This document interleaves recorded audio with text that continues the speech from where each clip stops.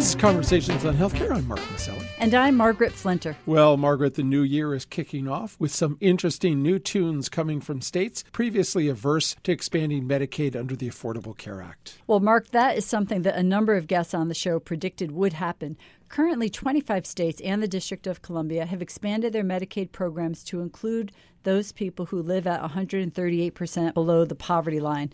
Many of the states that held out, largely in the South and the Midwest, we think did so for political reasons, but perhaps economic reasons will trump. Well, there are states like Missouri, Pennsylvania, New Hampshire, and Utah that are considering expanding Medicaid in 2014 or beyond. And in Virginia, where a new governor has been sworn in, there's pressure mounting from the hospital and business communities to expand Medicaid. Some 400,000 low-income Virginians without coverage and a lot of money on the table for hospitals and healthcare companies. And the pressure will continue to mount from the healthcare community, Mark, because it's simple economics. In Kansas, hospital administrators are joining forces to apply pressure on Governor Brownback in that state to reconsider his refusal to expand Medicaid coverage. For many of these small to mid-sized groups and hospitals, it can mean the difference between finishing the year in the black or with a deficit. Our guest today has a unique insight into executing health policy, both at the state and federal level. Michael Leavitt is the former Secretary of Health and Human Services under President George W. Bush, and before that, a 3-term governor of the state of Utah. Governor Leavitt now runs a leading health consulting firm that helps public and private entities respond to the changes in the healthcare industry, many of them specifically due to the implementation of the Affordable Care Act. We'll hear from Lori Robertson, managing editor of factcheck.org, on statements made in the public domain about health policy. And no matter what the topic, you can hear all of our shows by Googling CHC Radio. And as always, if you have comments, email us at chcradio.com or find us on Facebook or Twitter. We'd love hearing from you. We'll get to our interview with Governor Leavitt in just a moment. But first, here's our producer, Marianne O'Hare, with this week's headline news.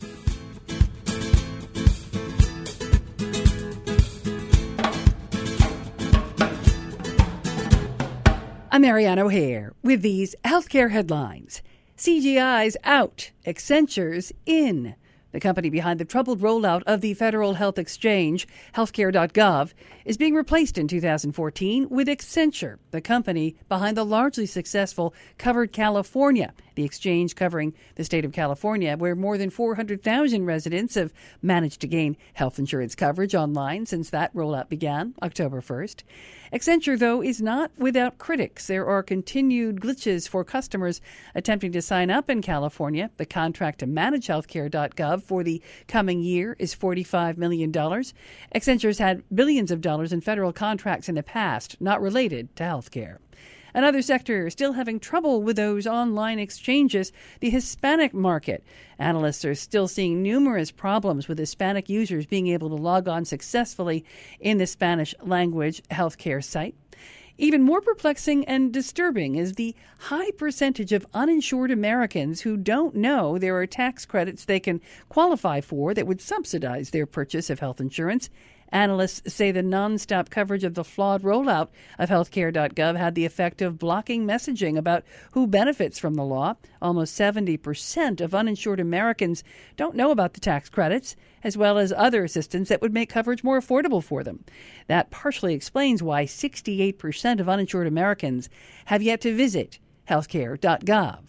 Paid sick leave may be the luxury of the well-employed, but it's now the law of the land, at least in certain parts of the country. Measures are in effect in places like Seattle, San Francisco. They're going into effect in New York City and Jersey City. Workers have a system in place where they can earn sick time. A recent study estimated making just 2 days of paid sick leave available to workers would reduce flu co-infection by 40%.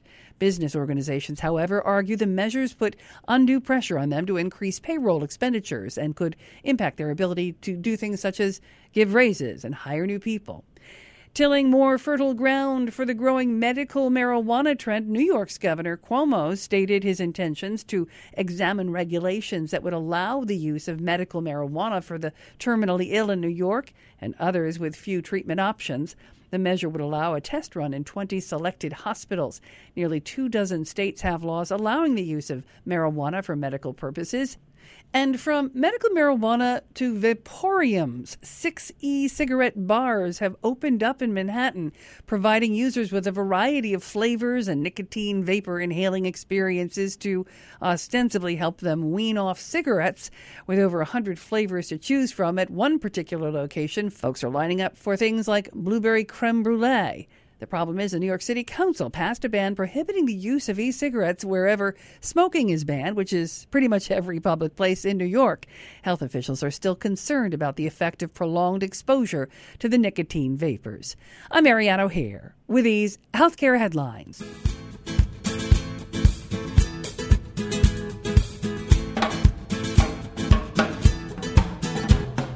We're speaking today with Governor Michael Leavitt, founder and chairman of Leavitt Partners, a leading health industry consulting firm. He's the former 3-term governor of the state of Utah from 1993 to 2003 and is the former secretary of the Department of Health and Human Services under President George W. Bush, during which time he oversaw the expansion of Medicare Part D. Before that, Governor Leavitt served as the administrator of the Environmental Protection Agency. He's the former chairman of the National Governors Association, is author of the new book, Finding Allies, Building Alliances. Governor Leavitt, welcome to Conversations on Healthcare. No, thank you. Governor, one of your more notable achievements during your tenure as the U.S. Secretary of HHS was the development and rollout of the Medicare Part D program in 2006, which ultimately brought cheaper prescriptions to 48 million American seniors on Medicare. And it certainly had its startup challenges, but your philosophy was, let's get the people the drugs they need and we'll work out the technical problems later.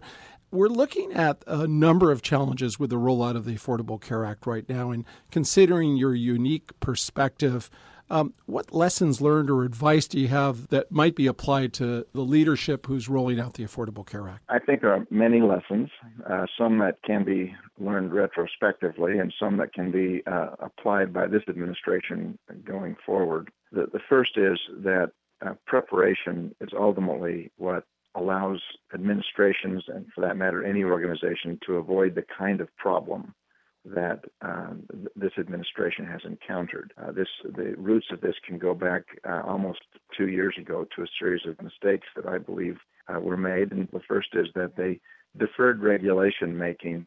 In many cases, it appeared to be for political purposes. They were in the midst of a re-election. They were going to have to make hard choices, and they decided to defer those choices until after the election, and it threw the whole process behind. I think the second mistake was that putting someone in charge of the whole process and recognizing that there are certain competencies that don't always inherently lie in government. In this case, the decision not to have an integration contractor with all of the systems and to try to do that in-house proved to be a problem. The third, I think, is that you have to anticipate that there's going to be this kind of problem, and that the importance of having metrics that can both allow you to have situational awareness and be able to determine if you're making progress. I believe the administration lacked those metrics, and consequently everything just looked dark, and it was difficult to demonstrate progress. But those are three that I think this administration can learn. Now, going forward, I think the important thing, one thing the administration did do well is that when the problems existed, they took ownership of them and demonstrated a willingness to fix it. And I think, again, pointing to metrics allowed that.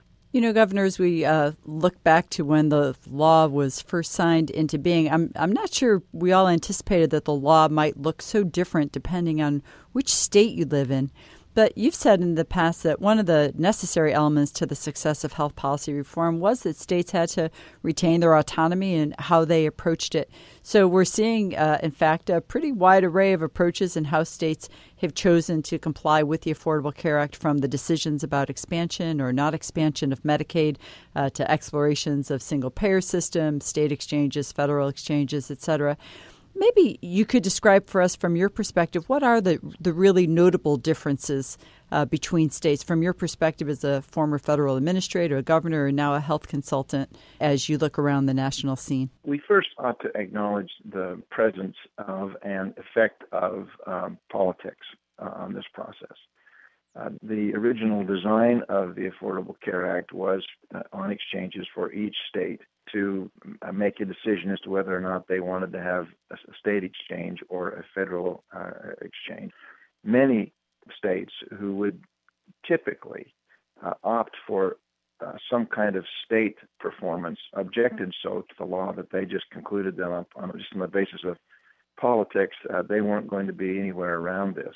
I do think it has been demonstrated that those who chose to implement at the state level had better outcomes for the most part than those who relied upon the federal government. And I think it's also safe to say that one of the dilemmas that the federal government faced was that they were somewhat overrun by the number of places that they had to respond to, and I don't think that was anticipated in the early design of the law. There are differences. One is that states are of a size typically that's where you can manage. The second, there's often not the intense politics that plays out. And frankly, I just think states are better equipped and have traditionally been better equipped to deliver in their jurisdiction as opposed to the federal government, who's having to deal with different kinds of problems that naturally exist in 50 different jurisdictions. Governor, you're releasing a report, Cracking the Code on Healthcare Costs, from the commission you co-chaired with former Governor Bill Ritter, the State Healthcare Cost Containment Commission, which was tasked with producing a range of policy options that can be tailored to meet the needs and cultures of different states. Tell us a little bit about the report and also why you view states as sort of incubators for change, and what are you seeing out there in terms of controlling costs that are exciting? I think the sub-theme of the report would be states can have more impact than you think. When you begin to analyze all of the levers that states hold to impact health costs, there is no such thing as a national healthcare system or a national healthcare market. There are regional markets, and the country is made up of a network of regional markets. And if you're sitting in Washington and you're having to decide how best to function in 50 different, actually in 316, we have divided the country into 316, what's known as hospital referral regions. Every one of those are different. And so Washington trying to manage healthcare costs in 316 different places where they're not familiar with them is difficult. But a state can do that. And a governor has not just the capacity to run the levers of state government, has a bully pulpit. And so the report calls on governors to step up and be a big force in shaping healthcare costs in their state. And it encourages governors to be the leader, to establish benchmarks of cost containment and begin to use some of the levers, the regulation of insurance, the regulation of medicine, the capacity to create markets, the ability to direct state employees' plans, which are often among the largest employers, the ability to bring information together. All of those things are tools that can reside at a state, and this report details a number of things that governors can do to take charge of this problem within their own states. Well, Governor, one of those forces that you speak of at the level of states is really the force of innovation that governors and legislatures and the businesses within that state can bring to bear. And certainly the accountable care organizations have gotten a lot of attention, certainly in the Affordable Care Act, but really playing out on the ground around the country and in states. And whether it's accountable care organizations or patient-centered medical homes, there's a common theme about improving care coordination, better patient outcomes, and controlling costs while providing better care. Where do you see the real magic in these scenarios around these new delivery systems for care? Is it the payment incentives, the range of services that patients get? What's the real game changer in some of these innovations from your perspective?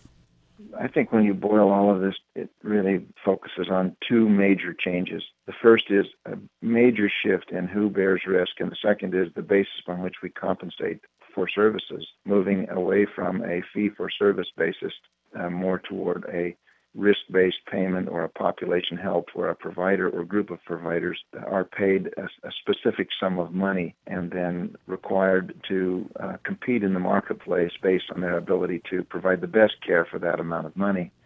Those two changes, big shift in risk, moving from just insurance companies bearing risk to providers actually accepting risk, and making decisions based on those assumptions. Those are the two big changes. And our firm tracks these accountable care organizations and have identified well over 600 of them now, some of which are providers that are, some of which are government-inspired accountable care organizations, and others coming from the commercial marketplace. But we're beginning to see, we think there's somewhere in the neighborhood of 20 million lives now managed that way, and I think we're in a period right now where people are just trying to see if this works or not. And if it does, I think you can buckle your chin strap. We're going to see the pace of change pick up. We're speaking today with Governor Michael Leavitt, former Secretary of the Department of Health and Human Services under President George W. Bush, and former 3-term Governor of Utah. Governor Leavitt is the author of a new book, Finding Allies and Building Alliances, in which he promotes a collaboration to achieve meaningful change in public policy. Governor, sounds like a good prescription for many of the ails in Washington, but we're not seeing a lot of collaboration in D.C. right now. And you say that such divisiveness is a great enemy of governmental achievement. And you note that the recent government shutdown and the ongoing sequester have been so damaging to the public trust in the integrity of the federal government. And what are your thoughts on how we get past the political grandstanding? And based on your own experience of compromise and diplomacy, what are some good solutions out there for people? Well, I believe that one of the reasons that government has become so mired in gridlock is that I think the federal government is trying to do too much. We talked earlier about the role of states, and I think it goes back to this report. There's a level at which problems can be solved, and when you're trying to do it all in one place in Washington, D.C., first of all, the politics becomes so bitter, and it becomes so infested with special interests that actually just getting down to the root of problem solving is difficult. That happens better in state governments, and it happens better in local governments. And so to the degree that there is a government necessary, the construct of having problems solved at a more local level always produces a more cooperative outcome. And many of these problems, in fact, I would say most of these problems, cannot be solved by any one person or any one organization. They require collaborative solutions where people get together. The book is really a collection of experiences and lessons that I and other people have learned from solving problems that way, and that we can get better at it. But the first rule is you've got to be in a position where people are willing to work collaboratively. And in many respects, the federal government was just set up around checks and balances of tension. So I think the first rule is move the problem to a level where it can best be solved. Many times that isn't the federal government. Well, Governor, I'd like to ask you about one thing that I'm afraid is going to have to be solved at the federal level and with collaboration. And you recently published an op-ed piece in which you really spoke to the need for the overhaul of the Medicare reimbursement formula, the so-called SGR, or Sustainable Growth Rate Formula. But the Sustainable Growth Rate Formula governs how practices that serve Medicare patients are paid. You say the time is right fiscally and from a policy standpoint to fix this system that really has caused so much distress for providers across the country. And it appears there might be some consensus and willingness to collaborate in Washington now on fixing the SGR problem. What's the forecast for repeal and replacement of the Medicare reimbursement formula? What's likely to happen there? And maybe share with our listeners, why is it so important that we get this done? This is a somewhat arcane problem to many people, but it's a serious one. And so let me describe what it is. When a physician performs a service, they are provided a fee, and that fee is determined by a bureaucratic process in Washington where a fee is assigned to every service. And it's different in different areas, which causes all kinds of problems. It can be twice as much in Florida as it is in Minnesota, which it just doesn't make a lot of sense. So that's, first of all, the root of the problem is it's based on a system that's artificially complex. The second part of this problem is that Congress could see that when people wanted to make more money, what they do is they just do more procedures. So they had no way of reeling that in, so they said, well, we'll just pay less for each procedure.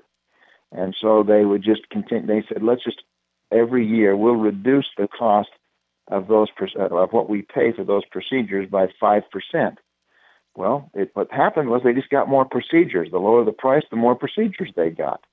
And so they had artificially put into place that every year, 5% roughly would come off of these procedures. But then at the end of the year, they would say, that's not going to work because people are going to either do more procedures or they're just going to drop out of Medicare and not treat people. And so they would just go back and pay for that year the 5% that the law required them to drop. Well, over time, we've just dug this enormous hole in the amount of money that it will take to pay for that. And it's just a crazy system, and it needs to be fixed. And the economics of this have come to the point that it's the cheapest to solve right now than it's been in a long time. And it's not just plugging the hole economically, it's fixing the system. They need to fix it because it's never going to get any better. They've got to fix the system. Governor Leavitt, you've gone from governance to consulting in the healthcare intelligence business with your company, Leavitt Partners, utilizing strategies you learned while dealing with the intelligence community's forecasting strategies and many uncertainties. And you say we're at an inflection point in healthcare in which the landscape seems to be changing daily and fraught with tremendous amount of unpredictability. So share with our listeners, if you would, what kind of changes you foresee ahead, and how are you advising governments and businesses to prepare for these changes in the healthcare industry, not just with the Affordable Care Act, but with the vast array of technological advances looming on the healthcare horizon? The first thing I believe it's important is for people to recognize how inevitable change is, because it's not being driven by politics, it's being driven by economics, and it's not being driven by just U.S. economics, it's being driven by global economics. And that starts with the fact that no country can remain competitive on a global landscape if it's spending 20 or 22% of its entire gross domestic product on health care. And we're beginning to feel the impact on the competitiveness. So the first thing is to recognize that change is inevitable, and it is moving toward us with a glacial certainty. Change is happening. The second is to recognize that what we're beginning to see occur in marketplaces all over the country, healthcare marketplaces, is that we're moving from a system that has been essentially siloed or uncoordinated, where everyone's a general contractor, to a situation where there will be general contractors and subcontractors. And there's a big competition right now in the marketplaces to conclude who will be the general contractor, if you will, in healthcare. Will it be hospitals? Will it be insurance companies? Will it be clinic operations? Or will there be others that will act as general contractor? Well, everyone wants to be the general contractor, and so there's a competition that's going on, and that it'll be different in every market. And one of the conclusions you quickly come to is that no one of those health entities have all the competencies to be able to deliver health care necessary. And so we're beginning to see lots of mergers and acquisitions and joint ventures as insurance companies begin to buy healthcare providers and providers begin to create insurance companies. Mm-hmm. And so thinking of your place in this world as a healthcare provider as being the way it was in the past, that's not a likelihood. So we have to begin to think of new shapes and figure out where we fit in it if we're in the health business. We've been speaking today with Governor Michael Leavitt, founder and chairman of Leavitt Partners, a leading health industry consulting firm. He is the former 3-term governor of the state of Utah and the former secretary of the Department of Health and Human Services under President George W. Bush. You can learn more about his work by going to leavittpartners.com. Governor Leavitt, thank you so much for joining us on Conversations on Healthcare today. My pleasure. Thank you.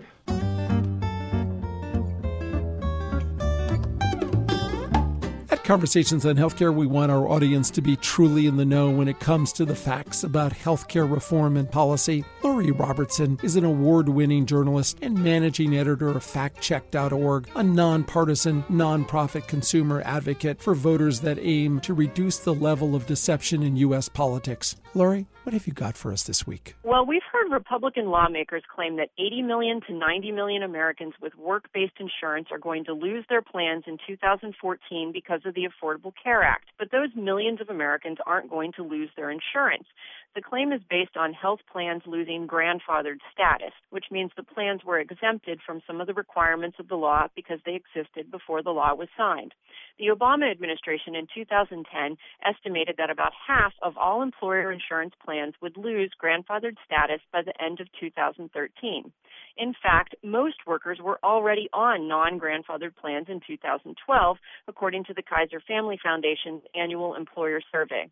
Many workers may not have even noticed that plans had been modified and lost their grandfathered status. Employers change their plans frequently. Small group plans face more requirements once they are no longer grandfathered than large group plans. So workers at small businesses with up to 50 workers are more likely to feel the effects of losing that status. Some, in fact, could be sent to the exchanges by their employer. The Nonpartisan Congressional Budget Office has estimated that employer-based insurance would decline by a net $7 million in 2019, compared with what would have happened without the law. 11 million would lose an offer of insurance, 3 million would decide to get insurance from another source, and 7 million would gain insurance at work. And that's my fact check for this week. I'm Lori Robertson, managing editor of factcheck.org. FactCheck.org is committed to factual accuracy from the country's major political players and is a project of the Annenberg Public Policy Center at the University of Pennsylvania. If you have a fact that you'd like checked, email us at chradio.com. We'll have FactCheck.org's Lori Robertson check it out for you here on Conversations on Healthcare.